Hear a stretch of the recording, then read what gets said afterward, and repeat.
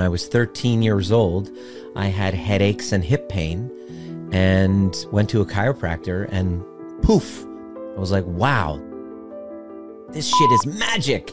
I want to be a chiropractor. My mess, which was hip pain and headaches, became my message. I want to help other people with these same ailments. And slowly, over time, I started noticing interesting things. If we can just keep going upstream to every health issue that you've had, with the rare exception of kind of genetic disorders like Huntington's chorea, having genetic disorders, which are roughly about 3% of chronic issues. So the majority are diseases or disorders of lifestyle, disorders of what I've discovered to be not hereditary, but family systems.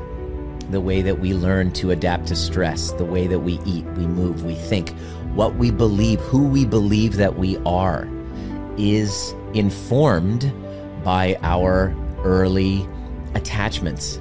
Parents, who they believe they are, is downloaded to us.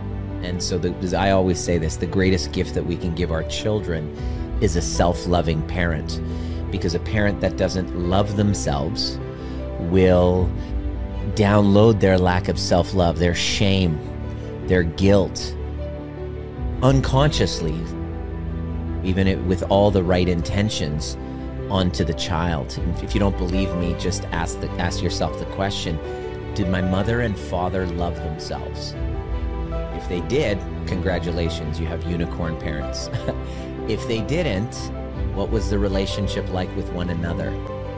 How did they parent you in the context of that lack of self-love? So as a chiropractor, I saw this pattern, and I would see patients with chronic issues, and I was like, God, I really want to work with people who are ready to give up the victimhood, who are ready to give up the labels, who are ready to give up, the diagnosis and the labels, and to actually go to the root cause and to heal.